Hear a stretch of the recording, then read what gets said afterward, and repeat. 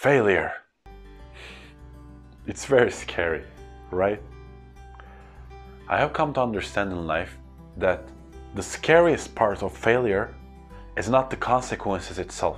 It is what we were taught by the society.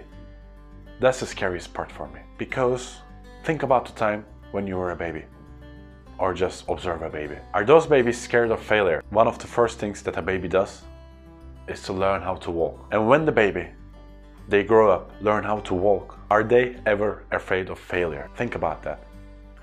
That's why babies are my biggest source of inspiration. It takes around 6 months, 1 year, 1.5 years maybe, depending on the baby, for the baby to learn how to walk. What does happen in this process? Imagine, think about it. The baby falls more than, I guess, 1,000 times before they learn how to properly walk. And do you know any baby that does this? When they try to learn how to walk, does any baby say, okay, I cannot do this, I give up?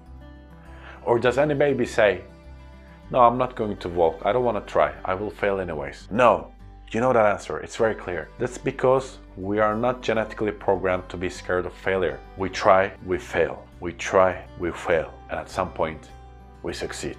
We learn how to walk. But when we grow up, our families, our schools, the society in general, tells us failure is bad. In most parts of the world, it is like that. And once this has been taught to us every single day, we start believing it in our subconscious. And then when we want to do something that we want to do, we say, no, I'm not going to do it because. Generally our becauses are superficial examples, such as because I'm too busy, because I have a family, because I just got promoted, because yada yada yada, because I don't have money, because I don't have time. But deep down, we all know that this is a BS excuse, because the real excuse is in our subconscious. When our families tell us, don't do it, you don't need to do it, just do what we tell you, or the society tells us. I'm not saying that they're telling it to us with bad intentions. Our families, for example, they want the best for us.